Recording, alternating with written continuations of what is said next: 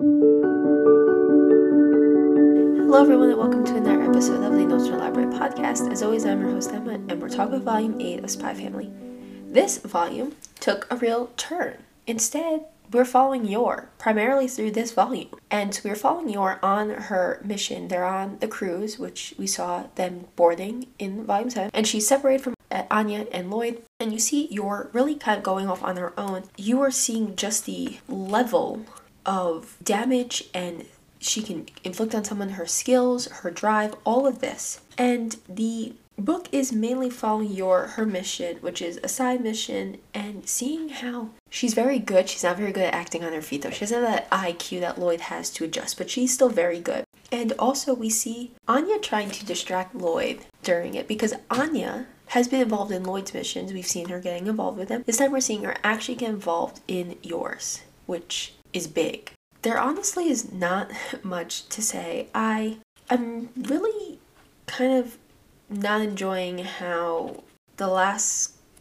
volume and the last volume went. Something that's a lot different. There's a lot more action scenes in this book, which was pretty cool to see. Just different styling. We've seen them, but not to this extent. You've seen Yor on how well she's doing, and you do see Anya because, like, for example, she sees Yor in a masquerade mask about to go handle. She's finding something. She goes, oh, look at the cool circus performers. Anya gives Yor a way to kind of get away with this, all of this, and I don't know, I just don't have a lot to say.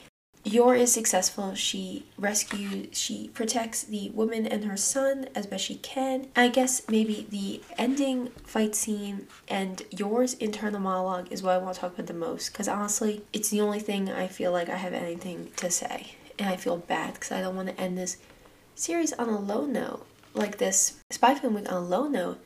I just feel like the volumes are starting to slow down. I'm not as invested in them as I was. Maybe also taking a break from them after this week would be helpful, but I feel like they're starting to slow down. And I'm not understanding why or the end of this. Yeah, it was nice to see Yor's abilities and all that, but I don't see how this is going to wrap into the future episodes. I want to see that. I'm not someone that likes a lot of the fluff. But Yor's final, I think, internal monologue is the most important part. It's towards the end, and she's finding someone. She says, I do this to support my family. Wait, I guess that's the same thing as doing it for money. And anyway, I have enough money from now already. The real reason I kill bad people is for my country. But is it really? Do I have some noble higher calling? Since when? What exactly am I doing this for? And then she gets pinned down and she goes, oh dear, he's going to kill me. What should I do? I still need to pick up Lloyd's shirt from the dry cleaners and return all those books Anya's checked out from the library. Wait, what am I talking about? Why is this man pointing some huge sword at me? Ah, my head hurts. I'm a little bit tired. Oh, look, Yuri's flashing before my eyes. Look, Yor, the Ministry of Foreign Affairs offered me a job. You've grown into such a fine man, Yuri. You don't need me to support you anymore. You can live off on your own earnings. I don't need this assassin job anymore. Yeah, I guess this is a good place to stop. If I die here, I won't be able to go to dry cleaners to the library. Olka, who's the woman she's protecting. Why was I protecting her again? Oh, how I remember. That's why I got into this line of work. That's why I stay in this line of work.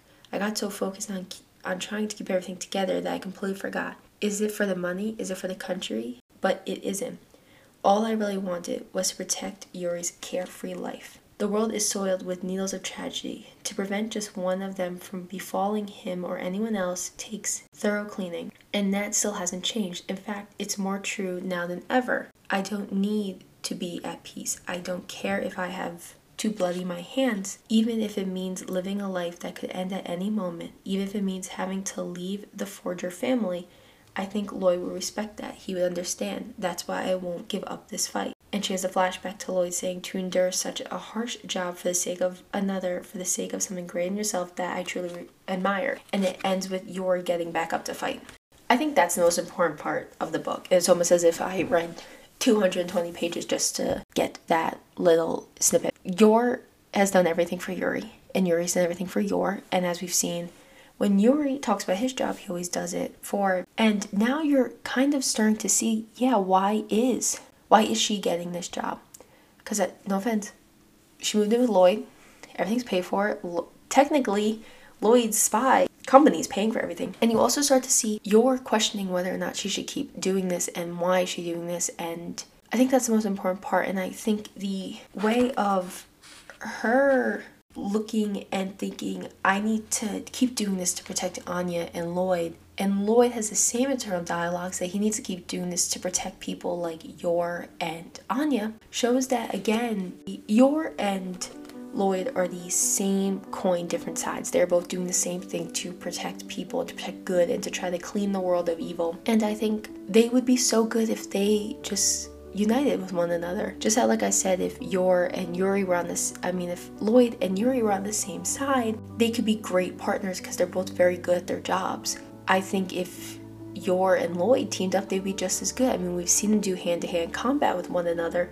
We've seen them take down terrorists without really interacting with one another. And then on their first date, they did. And they were great at it. I think they could be a good team together. And I'm sorry I don't really have much to say about this. I feel like if I was just to talk about it, it'd be kind of lame. Like, to go through all the events, because nothing really that jumped out at me, because it felt like a side story. And I'm trying to figure out how it's going to connect with the big story, overall story. I'm not seeing it. I think it was just a side to show us who Yor is when at work, and that ending internal monologue, I think, was the best part of it. So yeah, I'm sorry, this was a really short episode. I feel kind of bad, but hopefully volume 9 will have me give me more to talk about.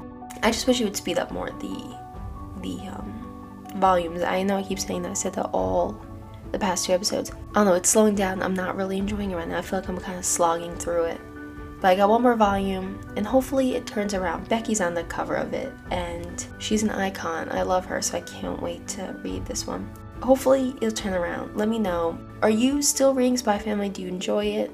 And I have to admit, though, I'm really kind of looking forward to the anime, where I know this cruise ship is going to be probably like 5 episodes long. I'm really not feeling that. I know it's going to be. I really don't want that. Thank you always for the support, and if you have any recommendations, please let me know. And as always, this has been the Notes from the Library.